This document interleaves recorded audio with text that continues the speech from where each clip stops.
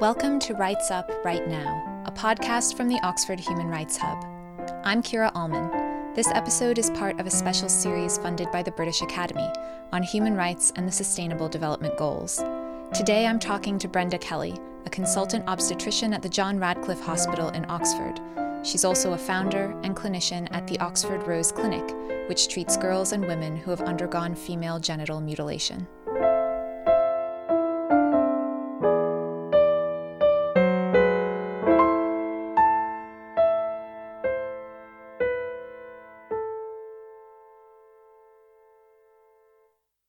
In September 2015, the UN adopted the Sustainable Development Goals to end poverty, protect the planet, and ensure prosperity for all people.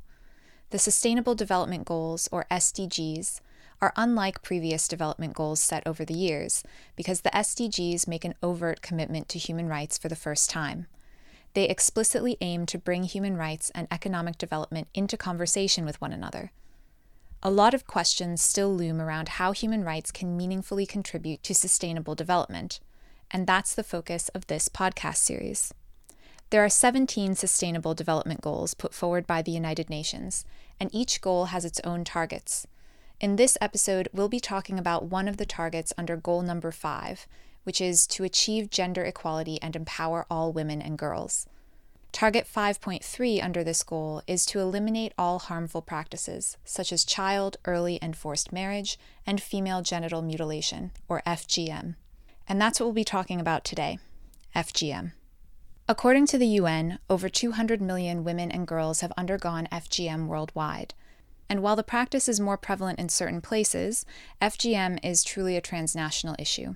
Increased global migration, just the general movement of people around the world, means that there are women living with FGM almost everywhere, and some women and girls wind up being sent back to their ancestral countries to undergo the procedure, even when they live abroad.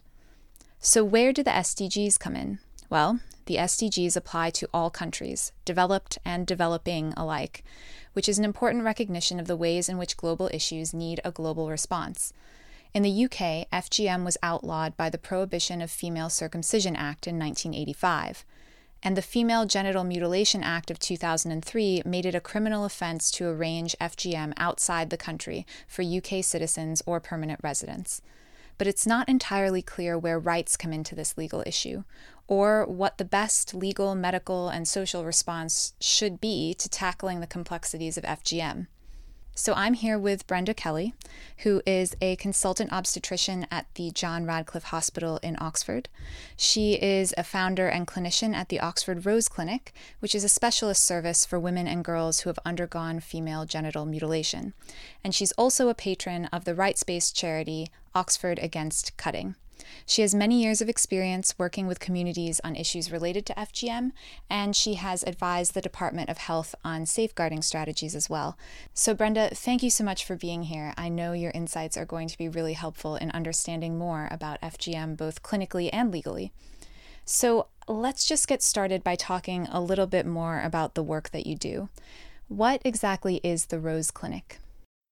The Rose Clinic, I should give all credit for the name of the clinic to a 16-year-old Somali from Bristol, because Bristol Rose Clinic was the first Rose Clinic, and that was a clinic that was set up in a GP practice. And it was the daughter of one of the Somali women who was involved in refugee work who came up with the name Rose, because there's no easy title for a clinic. You can't really say an FGM clinic because that would just be put so many people off. In London, the clinic, there's similar clinics. One of them is called the Well Woman African Clinic, but African's too narrow because it's a practice that prevails across the globe. So I wanted to use something that was a positive symbol, and is also a symbol that translates into different languages. So in London, they have the Zahra Clinic, which is similarly, the rose, and I think the rose encompasses and is a symbol for the female genitals as well. So it's something I can easily, when I talk about genital anatomy with a woman, I can use a rose as an analogy to draw sort of, how anatomy normally looks. So in terms of, is it a standalone, is it independent? What I would say is that at the moment we are a number of specialist clinics in the UK. I'm helping to set up other centres in the Thames Valley. So we have women who live in Oxford with FGM, but we have far greater numbers of women who are living in Slough, Reading and Milton Keynes. So what I'm trying to do as part of the overall Thames Valley strategy is help support the practitioners in those areas and the communities in those areas to set up their own services. Let's just take a step back for a moment and get some of our definitions straight. What are we talking about when we say female genital mutilation or FGM? So there are many sort of different types, and I think the WHO definition is probably the one that's most widely used. So it would refer to FGM as being the partial or complete removal of any part of a girl's genitals, or any other mutilating practice for non-medical reasons. And the WHO defined 4 different types. Type 1 being partial or complete removal of the clitoris or the hood over the clitoris.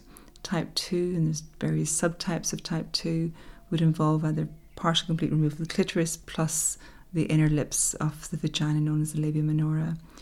Type 3 is the one that I think most people are familiar with because it's the one that we hear about. It's most associated with health complications, and that's type 3, otherwise known as infibulation, where, I mean, to put it very bluntly, it is an amputation of the external features of a girl's genitals. So in the most extreme cases that I've personally seen, there's just a very smooth area where the inner lips have been removed, the clitoris has been removed, the outer lips have been partially cut back, and then it's all sewn very tightly in the midline to create a covering seal over the urethra where a girl passes urine, and also the vagina. Type 4 is sort of a bucket into which every other form of mutilating or potentially mutilating procedures are popped into, and that encompasses a huge range of vaginal practices. So everything from ritual pricking of the clitoral hood, scarification procedures. There's also the Gishri cuts or Anguri cuts, where you can get cuts actually inside the vagina, so nothing externally, but the cuts are made by inserting an instrument into the vagina and drawing it down to create a scar within the vagina. I've also listened to accounts from women where they describe substances being pushed into the vagina which contains some form of cauterizing substance which induces scarring to make everything very tight. And then we have the other sort of level which doesn't involve removal of flesh, but rather elongation. So in parts of Central and Southern Africa, we have women who engage with labial pulling, elongation, which is seen as a thing of beauty. But equally, the labia minora, the inner lips of the vagina, are incredibly sensitive tissue, and that in itself, women who do it will describe, well, I say women, usually it's done at the cusp of puberty, they do describe it as being painful. And then we have the sort of slightly more controversial type 4, which is genital piercing.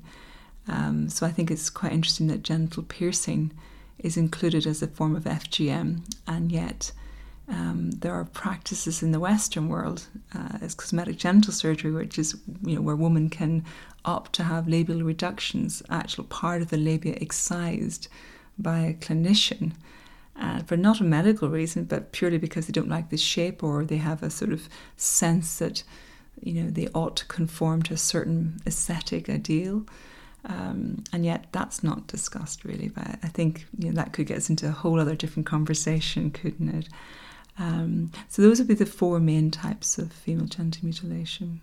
How did you personally get involved in issues surrounding FGM?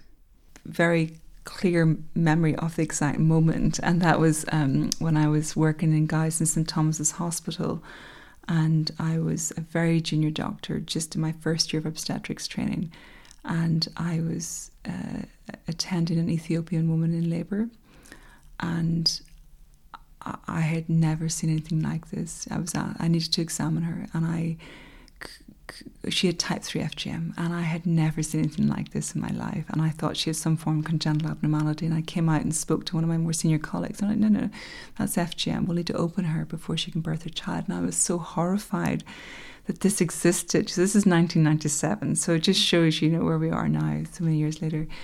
And in London, in Guy's and St Thomas's, we actually we had one of the first specialist FGM clinics, so that was set up with Susan Bewley, Janice Reimer and Comfort Momo. So these were 3 early mentors in my education around FGM.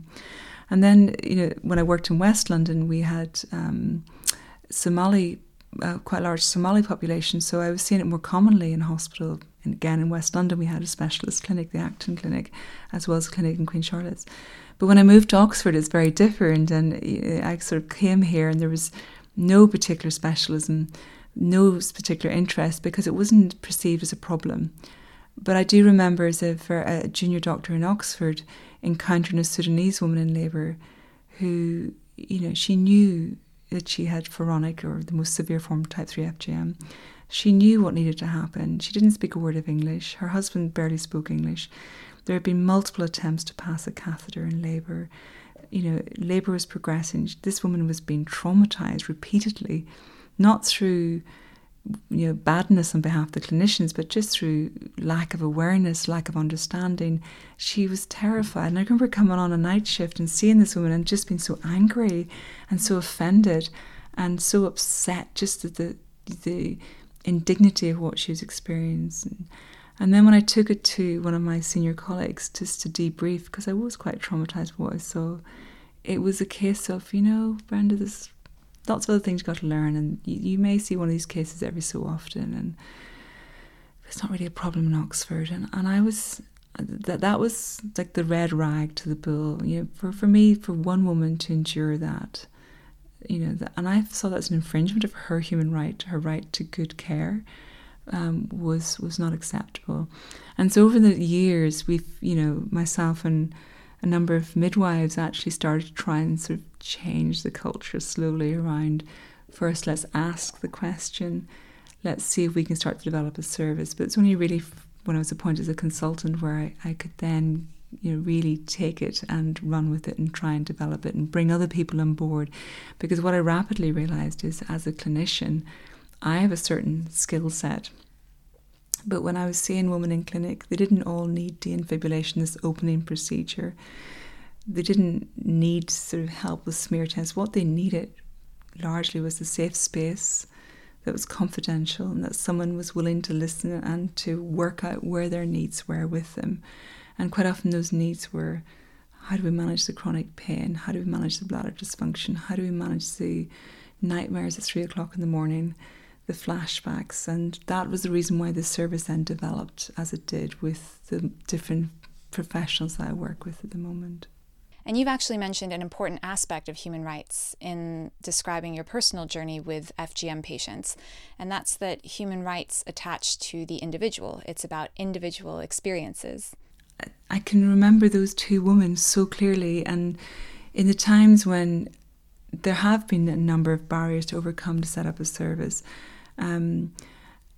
that I keep coming back, particularly to the Sudanese woman, thinking, this is why I'm doing this, because I don't want any woman to be repeatedly traumatised by my profession through ignorance. And I do think these women deserve, and it is their human right to actually have access to good health care.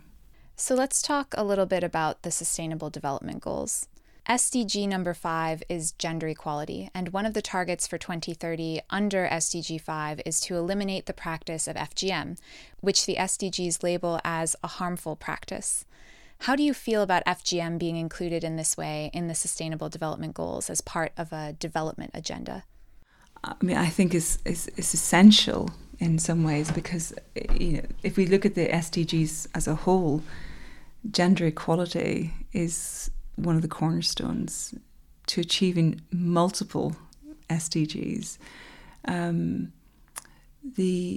think by having it specified within the SDG, alongside child marriage and forced marriage, And by having various governments sign up to the SDGs, this is demonstrating a public commitment. And I think that's a really important step. It's demonstrating a public commitment that it should end. It's demonstrating a public commitment towards monitoring compliance internationally. And I think one of the other important things, which is relevant to my practice, is the SDGs also refer to what's going on in developed countries as well as developing, because I think it's quite often, assumed that these things only happen in dark and dusty places in Africa, and that's where we should be focusing. And I think that does women globally a disservice. So I think it is important that it is included in the SDGs. So why should we be thinking about FGM as a gender equality issue? What does FGM have to do with equal rights? We start with the premise that a girl has to have this done in order to be marriageable. So I think a lot of and that's sort of one of the beliefs around FGM, that we must do it because we have to control a girl's sexual desire. We have to have control of her body in a way. We have to mould her so that she is faithful to her husband, that she is marriageable, that she can achieve a good marriage. So if and largely FGM is practiced in heteropatriarchal societies where the normative is towards a woman being, not sexually active before marriage, being married and being faithful to her husband. And so there is that sense of, if we're thinking about gender equality, that just smacks of gender inequality. If this practice has been promoted, it is promoting gender inequality in societies where it's been entrenched for many, many generations. So I do think it's, by addressing FGM, we can also address child marriage, forced marriage in a way, because in some of the cultures I've worked with, some of the Kenyan women, some of the Tanzanian women, some of the Sierra Leone women, it's seen as, you're circumcised, then you're marriageable. And quite often, you can be cut as a 10-year-old and married by the time you're 11 or 12. So if you're not cut, then you're not marriageable. You're not seen as clean or as pure. So I think it is intertwined with the gender inequality, gender equality argument. What strategies have been employed so far to reduce the prevalence of the practice of FGM? So quite often the narrative around ending FGM is set in a penal context, in other words, prosecution. So both in the UK and worldwide, there are a number of specific laws that have been passed, but also within legislation around child protection, you'll find provisions for prosecution of FGM if it were to happen.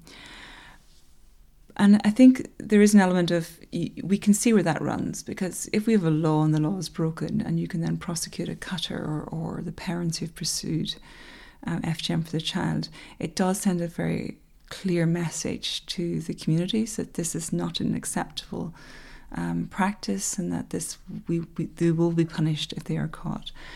And I think that is, I can see the advantages of that, but I think unfortunately our sort of push towards prosecution and the sort of notion that the success of prevention strategies is reflected in the success of prosecution is a deeply flawed argument.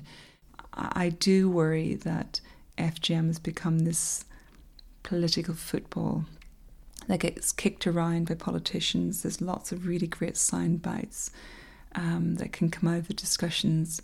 The data that has come out around numbers of women with FGM has been hugely misinterpreted in the media and then recycled in Parliament around questions about lack of successful prosecutions. And I think there's this failure to sort of adequately stop and think about, okay, what do we have legislation-wise? What are the barriers to achieving prosecution? What in addition should we be investing in, and not to seek to have short-term wins in terms of just prosecution.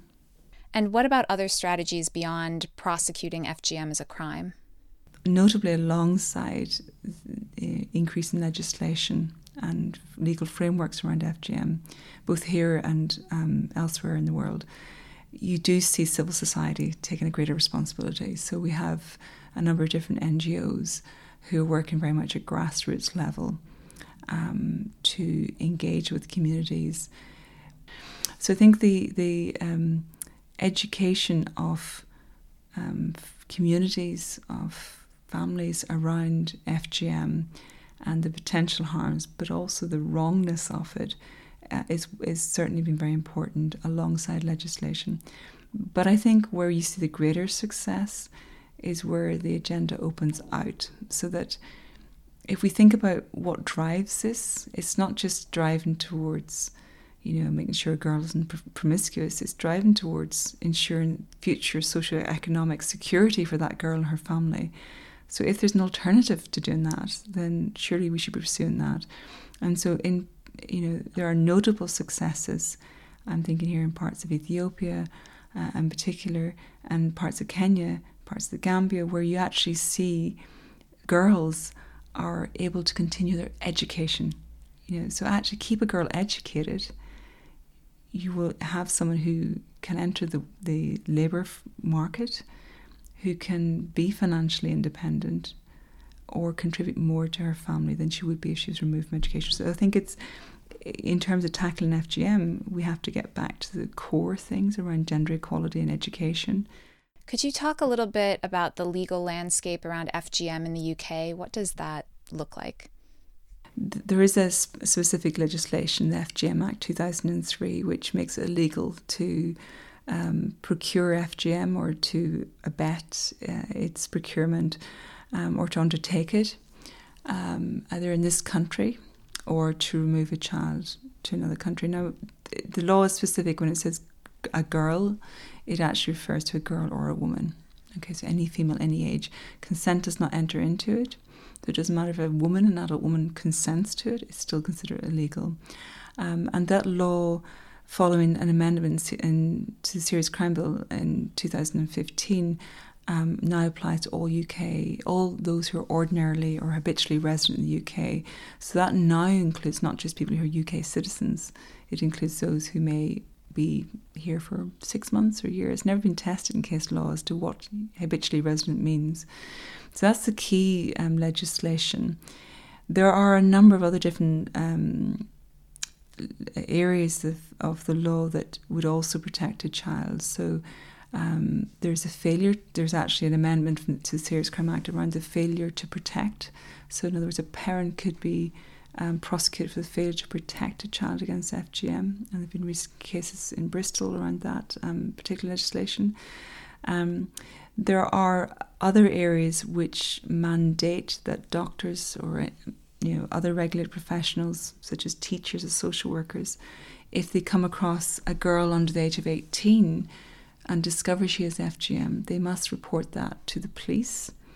And that, I think, is a problematic piece of legislation which would, and in fact I have heard women and communities talk about the impact that has on their health-seeking behaviour.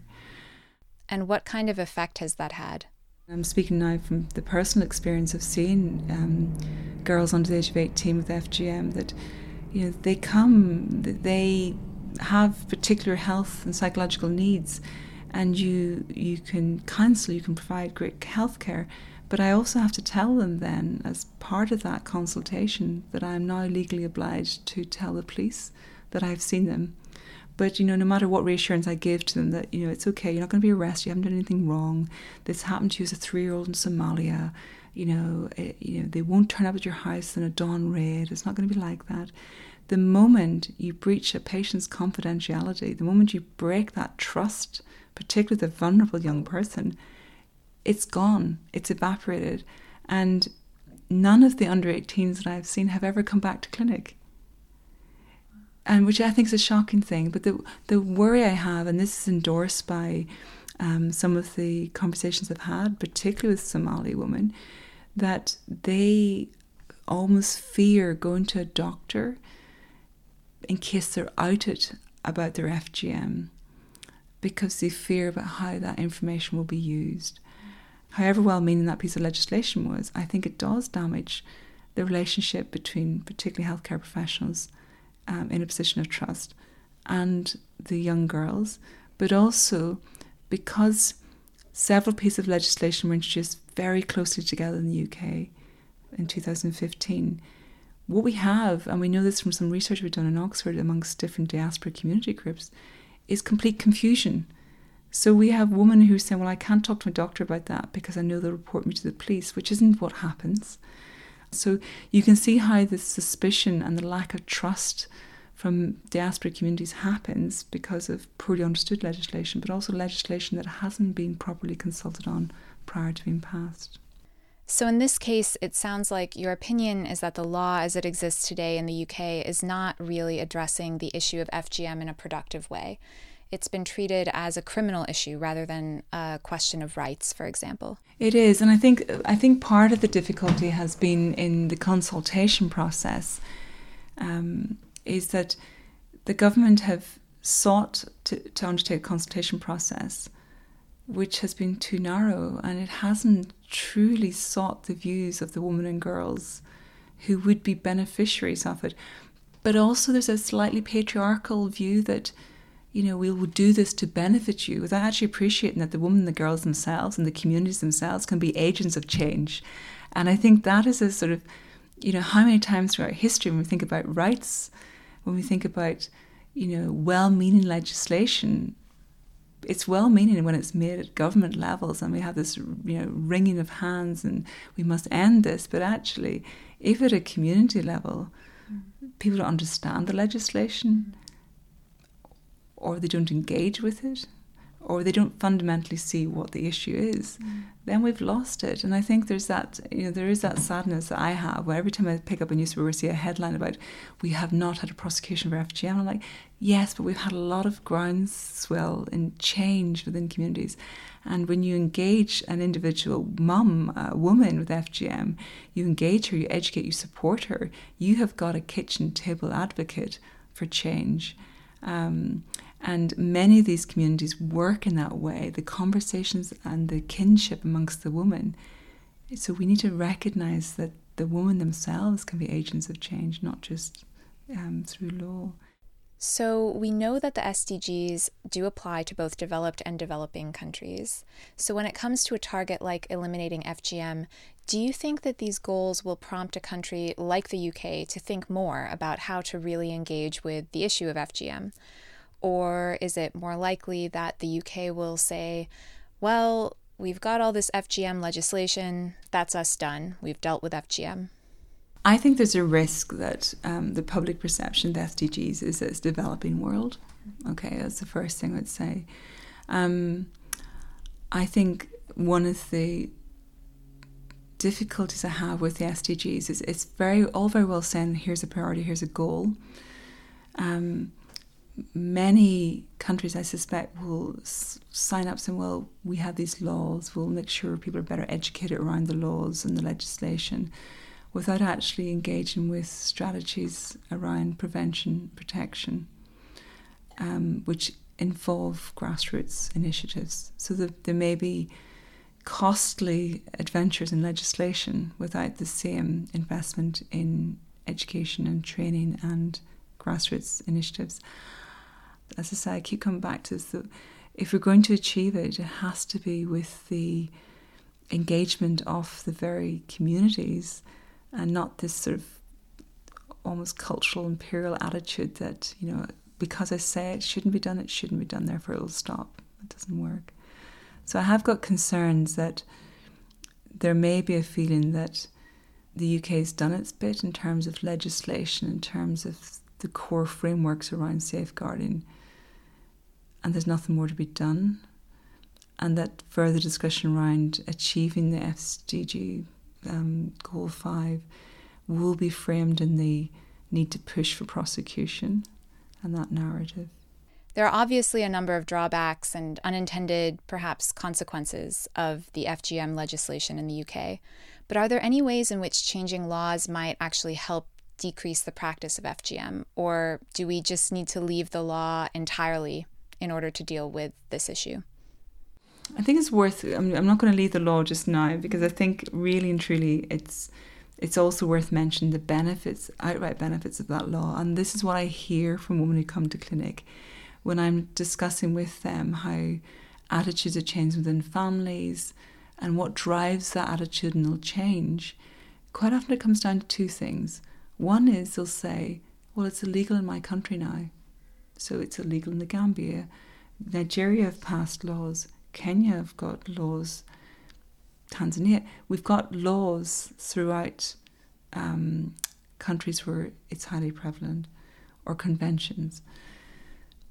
They then, and we talk then about the UK law, and they say, well, I wouldn't do it to my child because it's illegal in Sudan or Gambia, and it's illegal here. So in other words, the law is very important in terms of acting as a legal deterrent and as a stronghold for those families who choose to end the practice, to then talk to families back home or communities back home who might say, look, you know, you should be doing this, that pressure. Does that make sense? So the sort of, absolutely, it's countering that pressure. So the law is really important in that way. Well, we've covered a lot of ground here in this interview, and I think it takes a lot of gradual work, a lot of conversations like this to shift assumptions about FGM. So after everything we've talked about, Brenda, what would you say is the key takeaway you'd like listeners to this podcast to understand about FGM? I guess one of the take-home points I'd have is that however well-meaning legislation can be, I think there's a patriarchal approach to it, which is, you know, that let's do this for the benefit of this particular group without actually recognising the power that that group have as agents of their own change. That the drive towards ending FGM has to be in the context of the drive towards gender equality and very fundamental right to basic health care. Now that perhaps isn't such an issue in the UK, although one could argue that marginalised communities still find it difficult to access health care, particularly reproductive health care, but that is very much an issue elsewhere. So I'm delighted the SDGs have gender equality there, but also it's such a cross-cutting theme with the other SDGs as well. But when I think about the legislation in the UK, I think the unintended consequences have been potential infringement on an individual's rights to access healthcare. And I think it does, you know, the example I gave of the young Somali girl who never came back to get help for her FGM simply because of a law that said that I had to report her to the police. You know, that to me is an infringement of her right to care. However well-intentioned that piece of legislation was, it has been detrimental to that individual woman and many others like her. Thank you so much for coming on the podcast, Brenda, and sharing your insights on this issue. It's been a pleasure talking with you. Thank you.